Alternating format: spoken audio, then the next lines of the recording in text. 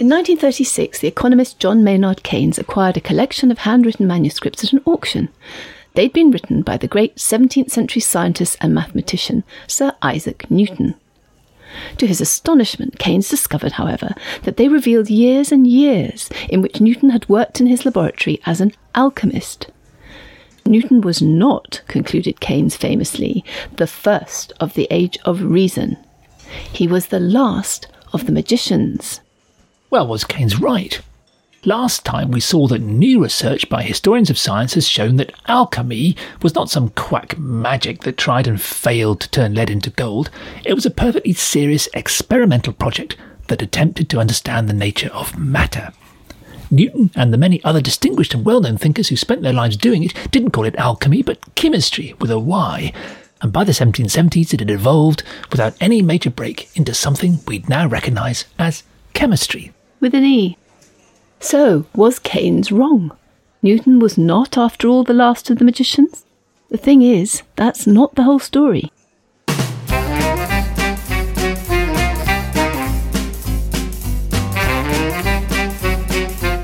Hello, good to see you at the History Cafe. This is where we come to talk, usually about historical stories everyone knows. Just want to try out some new ideas. I'm John Rosebank. And I'm Penelope Middlebow. At the History Cafe, we revisit stories that have got stuck in our collective memory, but just don't look quite right to us. So get yourself a coffee, pull up a chair, and let's see what happens.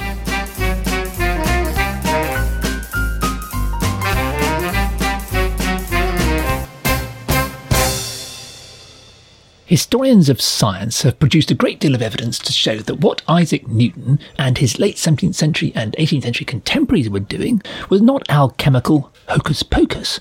It was what we should nowadays call science: repeatable, measurable, finely calibrated, documented, and perfectly rational investigations into the way things were made. But these are, after all, historians of science, and you can't help thinking that perhaps they protest just too much. After all, there was always something very odd about what Newton and the others in the second half of the 17th century called chemistry. Whereas investigations into light or mathematics or gravity were discussed openly at the Royal Society in London or the Académie Royale in Paris, chemistry, with a Y, was wrapped up in a dense veil of secrecy. As John Maynard Keynes discovered when he analysed the Newton papers he'd bought, these chemists had a habit of writing up their findings in elaborate and obscure allegories, in complex references to ancient mythology and magic-sounding code words.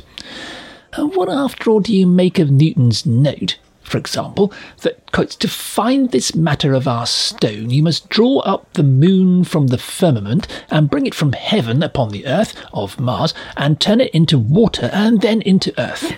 Yep. Now, William Newman, the contemporary historian of science, explains, after years of replicating Newton's experiments in the laboratory, that this simply means taking a combination of a chemical we nowadays call stibnite, with nitric and hydrochloric acids, and using all this to dissolve iron ore, which is then distilled and solidified. Well, that's all very well, but why didn't Newton just say so, or some plain 17th century version of it? The product of this experiment was, according to William Newman, some ordinary old salt of iron. According to Isaac Newton, it was, quotes, the scythe of Saturn, and also the sharp spear of Mars, which gives Mercury work enough to do. And off we go again into more obscure references to ancient mythology. Now, these strange terms, Mars, Saturn, and the others, are known to historians of science by a German word, Decknamen, which means code names. In the manuscripts, they were often not even represented by their names, but by esoteric symbols. It's no wonder that Keynes thought Newton was dabbling in magic, since he found the Newton manuscripts filled with these Decknamen, the green dragon, the caduceus of Mercury, and all kinds of inexplicable hieroglyphs. In some alchemical texts from the period published by other people, these characters are even accompanied by mythological woodcuts, for example depicting a winged Saturn attacking Mercury with a scythe, intending to cut off his feet. Well, the obvious question follows. Newton never bothered to dress up his laws of motion or the mathematical method of calculus or descriptions of gravity or light in code words or in colourful or ancient-sounding mythology or woodcuts of mythological ancient grievous bodily harm. Newton called gravity gravity, the opposite of levity. He didn't call it something like the burden of Atlas. It would have been great. I'd have studied it better. So why all the fancy footwork when it came to chemistry? Does it suggest that what these chemists were up to, after all, was some kind of magic? Well, historians have come up with several explanations. Still, the most widely known came from Keith Thomas's venerable book, Religion and the Decline of Magic, published back in 1971. Thomas argued that magic had been the pet pastime of the Puritans during the English Civil War. It therefore became socially unacceptable after the restoration of the English monarchy in 1660. So anyone who went on doing it had to do it in secret, with code names. Thomas's idea was, however, comprehensively trashed in 1992, when the historian Andrew Mendelssohn showed that what Thomas calls magic, which might include things like alchemy, went on being widely practiced right across the social and political spectrum, Puritans and anti-Puritans alike, for generations after the end of the English Civil War in 1660. Mendelssohn showed that the king himself, Charles II, had a laboratory in his private chambers and employed both a French alchemist and an astrologer. In fact, writes Mendelssohn, quotes, between 1650 and 1680, more alchemical books were published in England than before or since. Clearly the reason that what Thomas calls magic may have gone into hiding in England was not because it had become socially unacceptable. No, in fact, in the 1680s, Robert Plot, Secretary of the Royal Society, first Professor of Chemistry at Oxford, even petitioned King James II to found a new alchemical college there.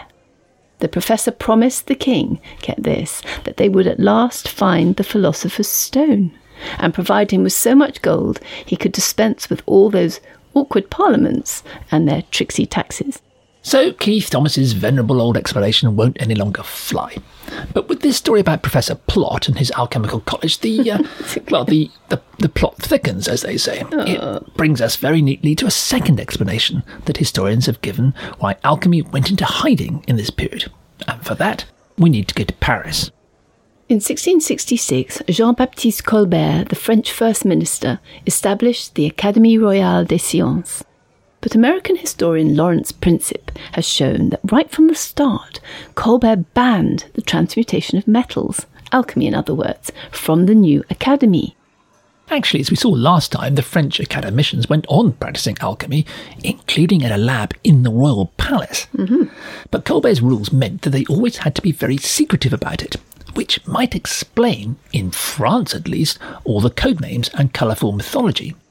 But why was Colbert so down on alchemy?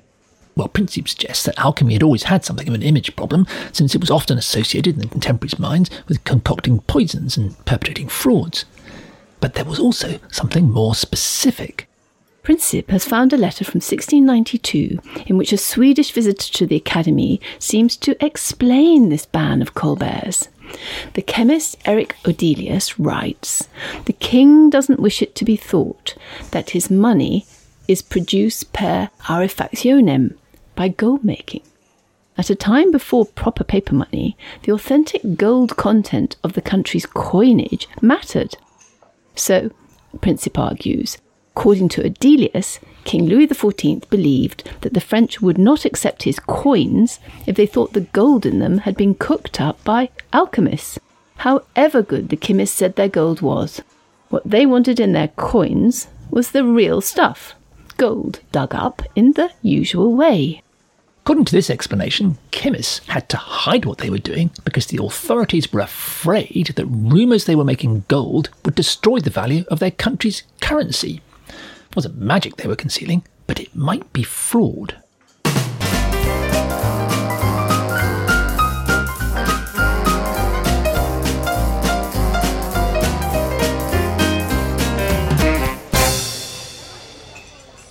Alchemy, or chemistry as many called it at the time, may look to modern historians of science more or less like modern chemistry. But in Sir Isaac Newton's time, it shrouded itself in obsessive secrecy. One explanation is that governments tried to shut these chemists down because rumours that they were fabricating gold were undermining the national currency. Kind of makes sense. Well, there's definitely something in this explanation. The most extraordinary evidence comes from Paris. Alchemists caught trying to make gold were being banged up in the Bastille, ostensibly to protect the integrity of the currency. From 1704, a whole network of alchemists was rounded up under suspicion that they'd been making gold under the cover of manufacturing drugs. But by this time, King Louis XIV, builder of Versailles, France's Sun King, its most famously extravagant monarch, was running out of money. So inside the famous jail, the alchemists were secretly made to carry on their experiments in the hope of making a quick profit for the king. The most notorious case concerned a chemist from Provence called Jean Delisle. In 1705, the local bishop wrote to the Contrôleur Général des Finances that this man, Delisle, could turn iron into silver. By 1710, the local mint was involved. Its president went along to see Delisle at work and came away completely convinced. They sent 3 medallions to Louis XIV made from Delisle's alchemical gold. Well, now there were desperate attempts to get the man to Paris, especially as it became clear that other governments were making him offers. He was eventually seized and imprisoned in the Bastille, though in a grand apartment, and told to get on and start making gold. Well, he failed. He blamed the lack of decent sunlight in Paris. Finally had to admit that he'd been using a mysterious powder from Italy and that he'd run out. Anyway, in 1712, he died in mysterious circumstances, still in the Bastille. Delisle's gold medallions were tested in 1886, 200 years later, using nitric acid, which dissolves all metal except gold. That's why it's called the acid test. And Delisle's gold medallions passed. One of them, described as being of a very beautiful metal, was last seen in Paris in 1928 at an auction. But nobody knows where it is now. Case for Lupin, I think. Anyway, there's much more of this in Lawrence Principe's excellent Transmutations of Chemistry, published in 2020. But you can already see that perfectly rational chemists like Newton may have had to veil their alchemy in obsessive secrecy because of pressure from their governments, afraid for the integrity of their national currency. Nobody wanted to end up in prison and forced, like the miller's daughter, to make gold out of iron or lead, if not actually out of straw, and hoping Rumpelstiltskin will show up and do the magic for them. The most intriguing and still rather mysterious evidence for this theory comes from Isaac Newton himself. In 1696, he abruptly gave up his academic career, closed his Cambridge laboratory and moved to London. He became, wait for it, Warden of the Royal Mint. Where they make all the coins. Now, why the notoriously reclusive Newton should want to leave his Cambridge college and launch himself into London politics and society has never satisfactorily been explained. Once he arrived in town, Newton not only involved himself in various reforms to the making of gold coinage, but also set out personally to round up money forgers, a job that was normally done by the Mint's more humble employees. So here we have the image of the Lucasian professor of maths at Cambridge, that's Stephen Hawking's predecessor, putting on a disguise and working London's backstreet dives and haunts for days on end as a self-appointed detective on the trail of counterfeiters. It's all rather inexplicable. We know that Newton got the job because he had friends in the government. We know that in 1696 the Mint was involved in a complicated reissue of its silver coinage, and that Newton's expertise with metals, never published but known to people connected with the Mint, might have been useful. We also know now that he went on being involved with alchemy until at least 1705, and talked at the end of his life in 1727 about giving it another go. One of his private furnaces is still in the Royal Mint in Birmingham. Well, nobody's ever found the slightest evidence that Newton was, like the alchemists in Paris, attempting to find an alchemical solution to the government's eternal problem of never having enough gold. But we have to admit, in the context of the other examples from this time, and given his otherwise mysterious move to the Royal Mint, well, it's hard to resist just a small speculation. It's a good story, but leaving that aside, the serious argument here is that the chemist's strange obsession with secrecy and with elaborate mythical and allegorical descriptions of their work had a perfectly mundane explanation. It arose from fears for the value of the currency. And that seems convincing enough when it concerns the public face of alchemy. After all, try to imagine what would happen if J.K. Rowling's Harry Potter world of magic was ever a reality. We can quickly see the political and economic chaos that would follow. Not only the currency, but ordinary businesses and governments wouldn't stand a chance. In the same way, alchemists believed, like Harry Potter's wizards and witches, that they had no choice but to hide behind a veil of secrecy and obfuscation. The work of historian Lawrence Princip suggests another perfectly reasonable explanation also. He shows that late 17th century chemists like Robert Boyle in London or Wilhelm Homburg in Paris jealously guarded what they saw as their trade secrets. The result was not only the deliberate obfuscation in print, but also a vigorous underground trade in alchemical information. Princip reconstructs the travels of the French chemist Wilhelm Homburg making his way around Europe. In Berlin, he trades the secret of making a barometer, which he'd acquired in Magdeburg, and he trades it for instruction in making white phosphorus. In London, he seems to exchange this secret of making white phosphorus, or perhaps a phosphorescent stone, which he'd acquired in Bologna, for Boyle's technique in purifying mercury. He later also uses his knowledge of white phosphorus to win friends at the Académie Royale in Paris, and so on and on. The important thing for these chemists was to keep their secrets secret, not only so that they didn't get imprisoned or lynched, but also so that their precious discoveries kept their value, could be traded. Now we know that Newton was anxious to keep alchemical secrets secret, and not just his own. In 1676, he wrote to a fellow natural philosopher, the German Heinrich Oldenburg, complaining about the way the Royal Society chemist Robert Boyle was letting far too much information slip. But nobody has yet discovered any evidence at all that Newton himself was involved in this trading of secrets. The 1,000,000 and more words that he wrote in his laboratory remained intensely private, their elaborate, allegorical, symbolic meaning impenetrable to anyone but the experienced adept, perhaps impenetrable to anyone except Newton. Newton never seems to have had any thought of communicating them with anyone except his close collaborators within his lab and one or two chosen associates. Even John Wickham, who lived and worked with him for years in Trinity College and may just possibly have been his lover, seems to have had no idea what the great man was trying to achieve. So in Newton's case, the trade secret argument, and indeed the national currency argument, are less convincing. This was a very private project for Newton. So we're still looking for a persuasive explanation of why he wrapped up these chemical experiments and notes in so much obscure and mythological paraphernalia. And this is as far as the historians of science can take us. Now we need to step through into another world altogether.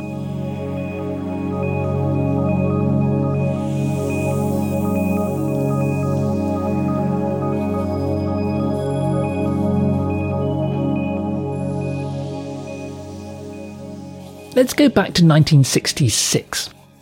Two young lecturers at Leeds University, J.E. Maguire and P.M. Rattansi, wrote a paper for the Royal Society. They called it Newton and the Pipes of Pan. The two young historians are examining various editions Newton wrote, apparently in the 1690s, for a second edition of his great book Principia Mathematica.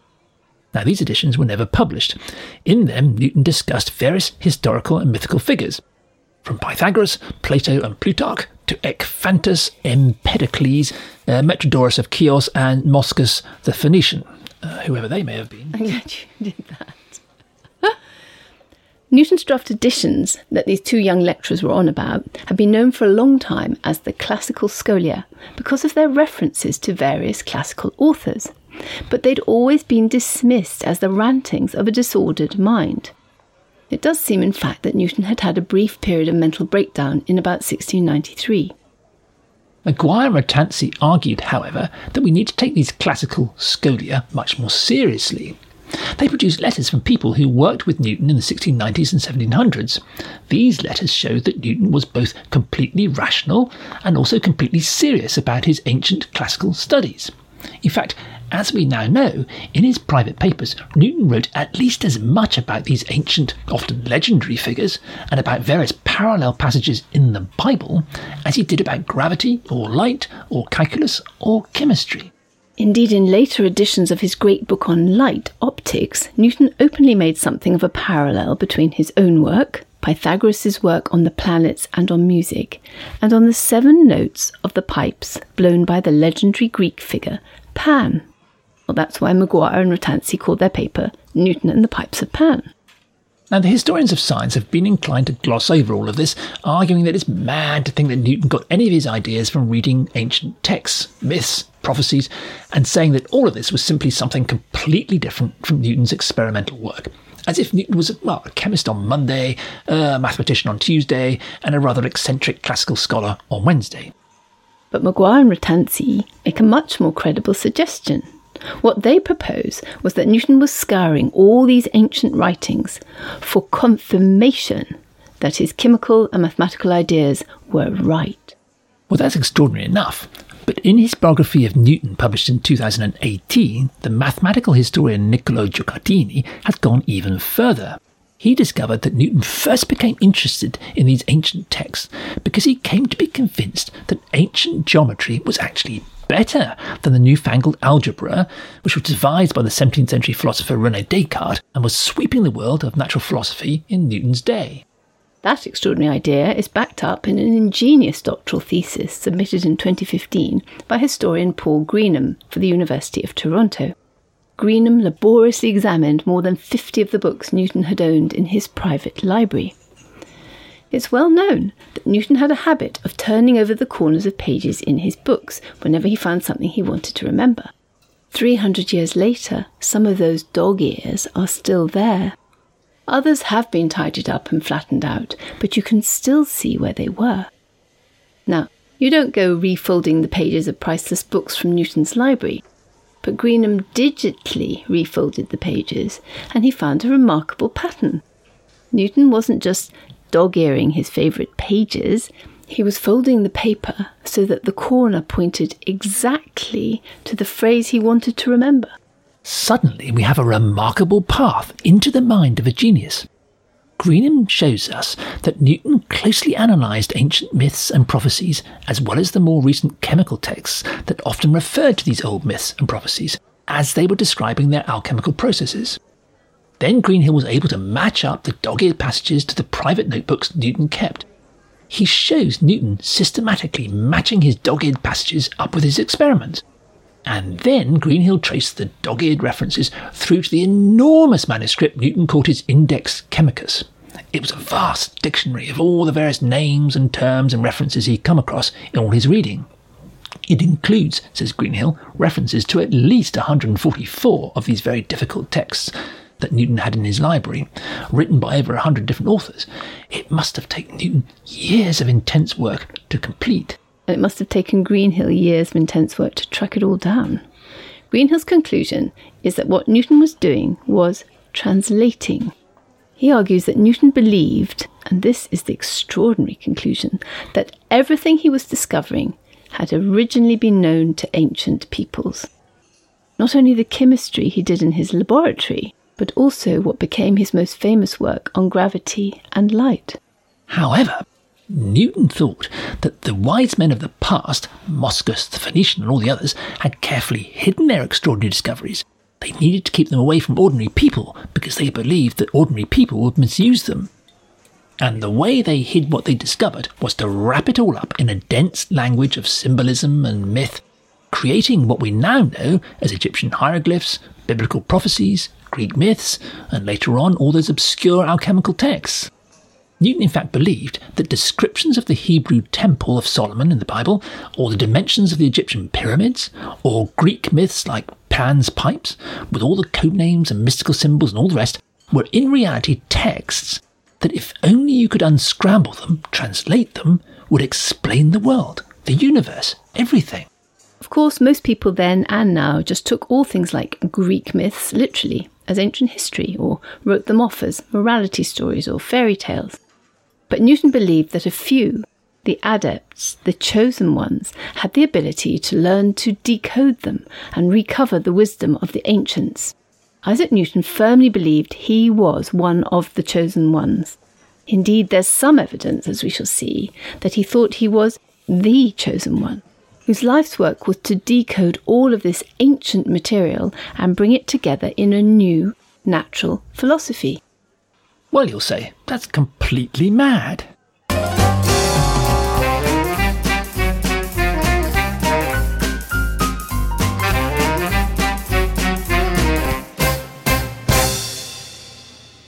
We now know that Sir Isaac Newton's alchemical papers were in fact attempts, through an exhaustive study of ancient and contemporary texts, backed up by years of laboratory experiments, attempts to decode the profound understanding of the world and the way it was made, knowledge he believed ancient peoples had possessed.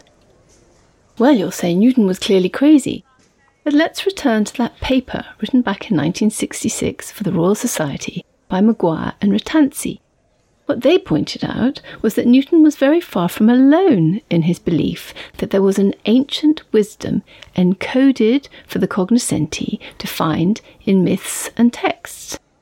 The notion that there was a prisca sapienta, ancient wisdom, or prisca theologia, ancient theology, was in fact common in Newton's time.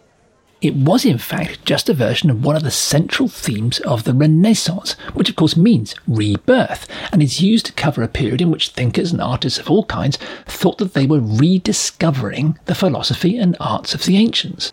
And the idea of a secret encoded prisca theologia happened to be especially important in 17th century Cambridge, where Newton spent much of his life. Here was a group of thinkers known as the Cambridge Neoplatonists, who had exactly that belief. Now, Maguire and Rattansi never claimed that Newton was himself a Neoplatonist, though historians of science have tried to say they did. They simply say that what Newton was up to was not madness and was not unusual.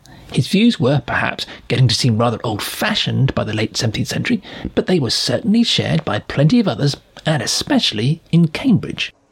What Maguire and Rattansi suggested has since been fleshed out by Rob Iliff and other scholars of Newton's philosophical and religious ideas, and it opens up a whole new perspective on Newton's thinking. Exactly how he thought Pythagoras' analysis of musical tones, Pan's pipes, and the Greeks' understanding of the planets related to his mathematical analysis of gravity is, as you will imagine, something that would require a great number of paper napkins, diagrams and calculations to explain. Doesn't really matter. Iliff shows that when Newton published his Principia Mathematica, often seen as a foundational text of modern science, what he in fact thought he was doing was, quote, recovering the actual knowledge that had been known to the ancients.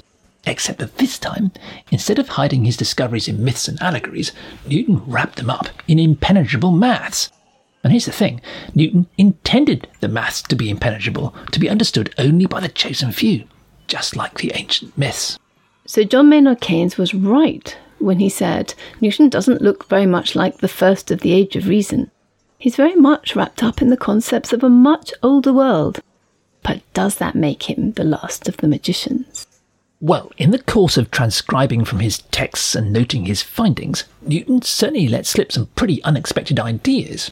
For example, in his draft unpublished scholium to Proposition 9 of Principia, Newton twice refers to the ancient belief that matter has some kind of soul. It is, he wrote, quotes, attended with signs of life.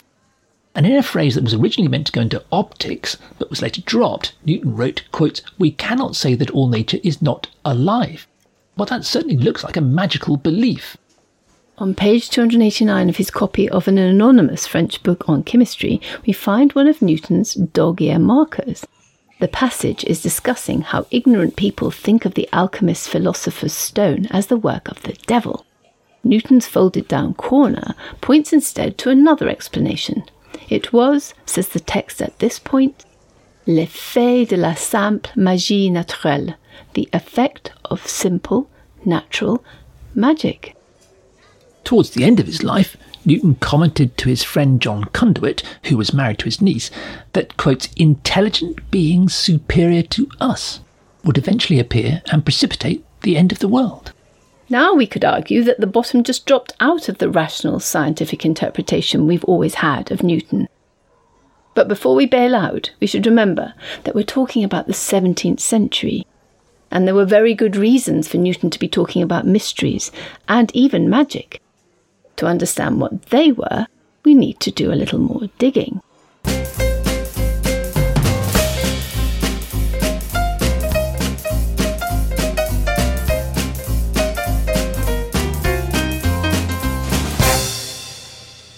There is no doubt that among the wisdom Newton believed he decoded from ancient authors, that there were some magical beliefs, for example, in a great soul that animated the world. But let's get this in context. In 2019, a young historian, Jiana Wang, submitted her doctoral thesis at the University of Edinburgh, and she must forgive us if we don't pronounce her name quite right. We'll do our best. In it, she argued, building on the work of other recent historians like John Henry, that Newton's work was the product of an extraordinary coming together of ideas in 17th century England. There were several strands, but for us, two of them are key. The first was using mathematics as a way of understanding the world. Wang traces it through from John Dee, Queen Elizabeth's private astrologer, to Isaac Barrow, Newton's predecessor as Lucasian professor at Cambridge, and so to Newton himself. But Wang argues that there was also a second, specifically English strand in 17th century natural philosophy. She traces it first to Francis Bacon. Bacon had been an Elizabethan and Jacobean courtier, at one time Attorney General and Lord Chancellor. But he was also interested in what we would nowadays broadly call science. Now, these days Bacon is best known for establishing a key idea. Most European natural philosophers worked deductively from first principles. They progressed, as they believed, logically from one proposition to the next. Of course, like all logical philosophy, their reasoning was only as good as the unspoken and very often unidentified assumptions that underlay them. Bacon argued instead that you should proceed inductively from what you observe. Don't tell me how things ought to be, tell me how things are. And if you can't explain why, well, that's fine. For the time being, let it be a mystery. Now, Bacon believed we could change the weather, transmute metals, and perhaps find the elixir of life. Like Dee before him, he was part philosopher and part magician. But Bacon wrote, quotes, "The aim of magic is to recall natural philosophy from the vanity of speculations to the magnitude of works." In other words, for Bacon, what was important was not what you speculated should exist, but what you could measurably observe happening for yourself, even if that included magical mysteries. Now, this mattered, especially when it came to understanding how things moved, which was a problem that troubled all the natural philosophers of the 17th century. In particular, they wondered, why was it that when you let your quill pen go, did it fall on the page and make a blot? Why didn't it go flying out the window or up towards the ceiling? Like it does on the moon. Yeah, they wouldn't know that. Most natural philosophers at the time accepted Descartes' argument that there was no such thing as empty space, nor any weird unseen forces, hidden forces pulling things around. If things moved, something must physically be pushing them. So if things moved downwards, well, it must be because something we can neither see, hear nor measure, ethers or vortices or movements of things in general, was pushing them down. Well, for a Baconian philosopher, this was all just vain speculation. There was no visible evidence at all of ethers or vortices or things continually jostling and pushing each other around. What you observe was simply that things fell. Why? He just couldn't explain. Bacon concluded instead that there was a force more like magnetism that pulled things downwards. Nobody could explain it, but nor could they explain magnetism either. It was better to stop at describing what you observe than try to make up a shaggy dog story about invisible ethers and vortices and things pushing you about. Well, to cut an enormously long story short, and it involves the exploration of vacuums and more about magnetism among other things, you can see how, by the second half of the 17th century, we arrive at Isaac Newton. He showed mathematically that the same mysterious force that apparently pulled things towards the ground also pulled the planets towards each other and the sun. It was an extraordinary breakthrough. It was why their orbits weren't circular, but followed complicated elliptical patterns. Actually, it was the English natural philosopher Robert Hooke, Newton's contemporary, who first came up with the idea. Newton just supplied the mathematics. Actually, we say just, but that in itself was a work of genius. So together they showed that the pattern of the planet's orbits pretty exactly matched what you'd predict if some mysterious pulling force was strongest at a planet's surface and then weakened as you moved away, according to the mathematical law known as the inverse square. And eureka! There you have it. Gravity. Well, eventually you do.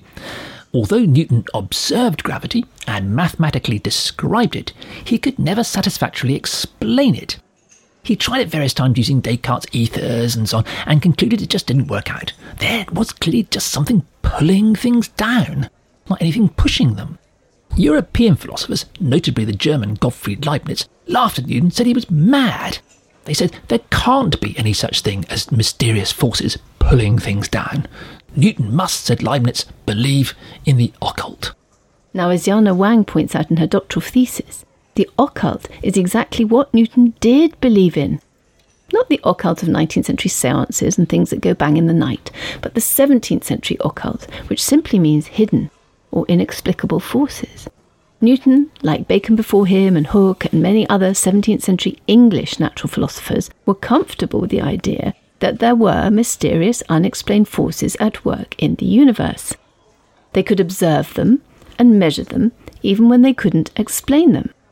We might very well say, because Newton himself said it, they were very close to, quotes, natural magic.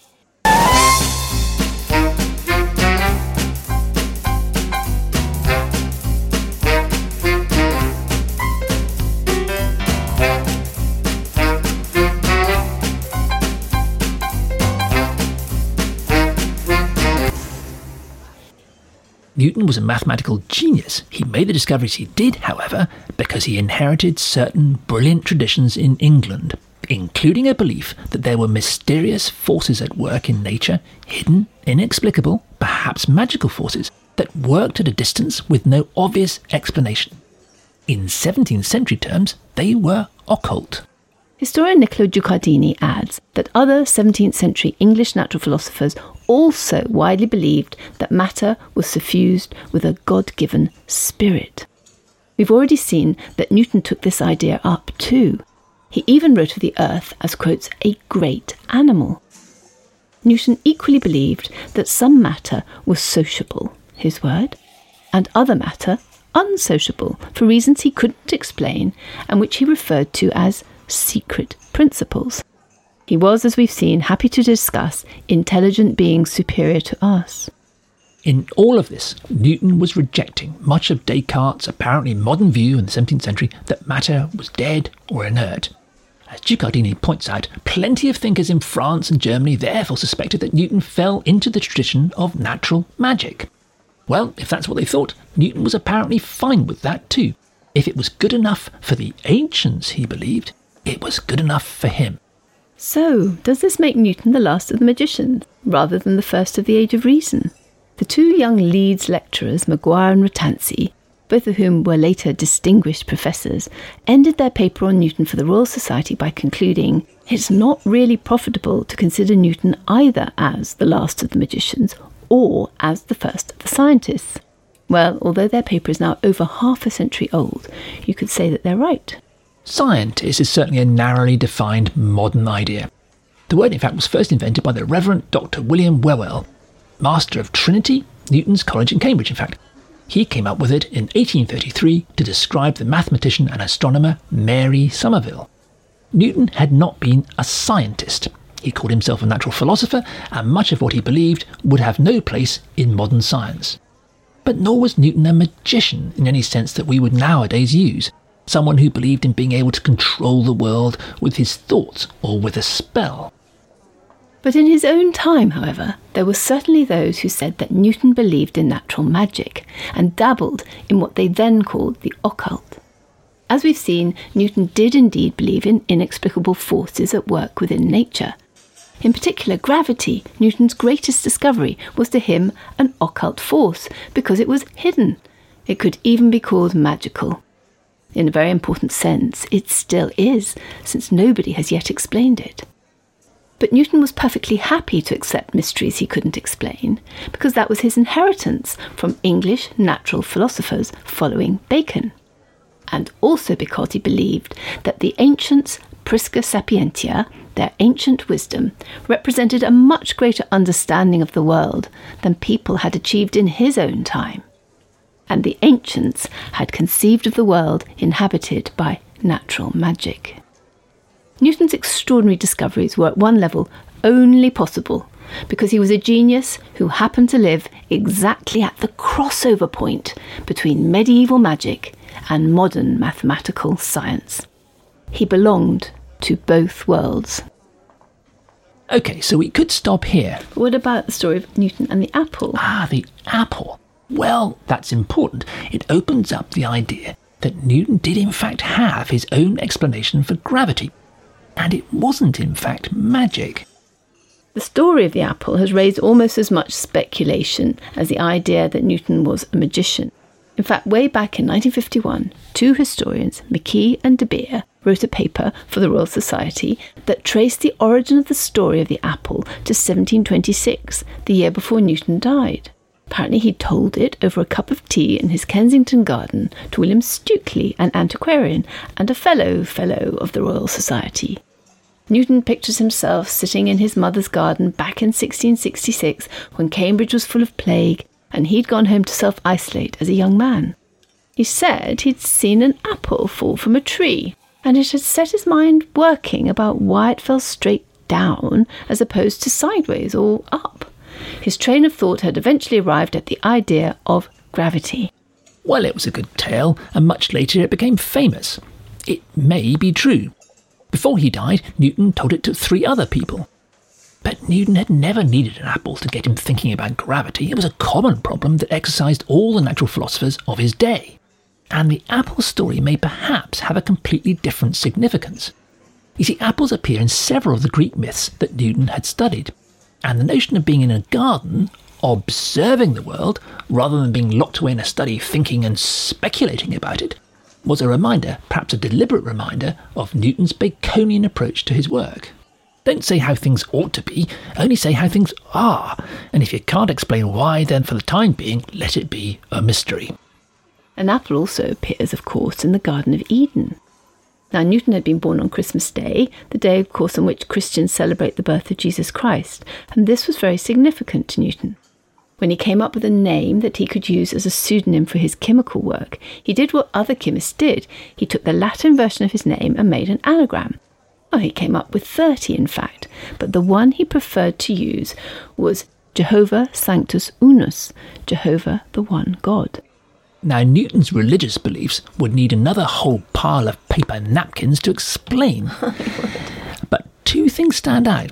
One is that Newton seems to have flirted with the idea that he was, in some sense, the prophet of his generation, the successor to Christ himself, sent to proclaim a new dispensation. Like Christ, he was the new man, or as St. Paul has it in the New Testament, the new Adam. And that's why it's been suggested 60 years after sitting in his mother's garden, he first came up with this story about the apple. It had been a reference to the Garden of Eden. Well, perhaps. But what we do know about Newton's religion is that it supplied him, at least, with a satisfying explanation for gravity. He believed, as he thought the ancient wise men had, that there was a great cosmic spirit that was responsible for the way things, in a biblical phrase, lived, moved, and had their being. And for Newton, who was all his life something of a Puritan and an unconventional but believing Christian, that meant only one thing. He shared his private thoughts with very few people. A contemporary called David Gregory was one of them. Gregory was among the rare mathematicians Newton admired. In fact, Newton had helped him become Savilian Professor of Astronomy at Oxford. In December 1705, Gregory put down on paper some of the conversations he'd been having with Newton as they talked about a new edition of Newton's great work on light, optics. They got to talking about Prisca Sapientia, the ancient wisdom Newton had spent so much of his life trying to decode. What cause did the ancients assign to gravity? Asked Gregory. And Newton replied, they reckoned God the cause of it, nothing else. And according to everything he wrote, that was good enough for him.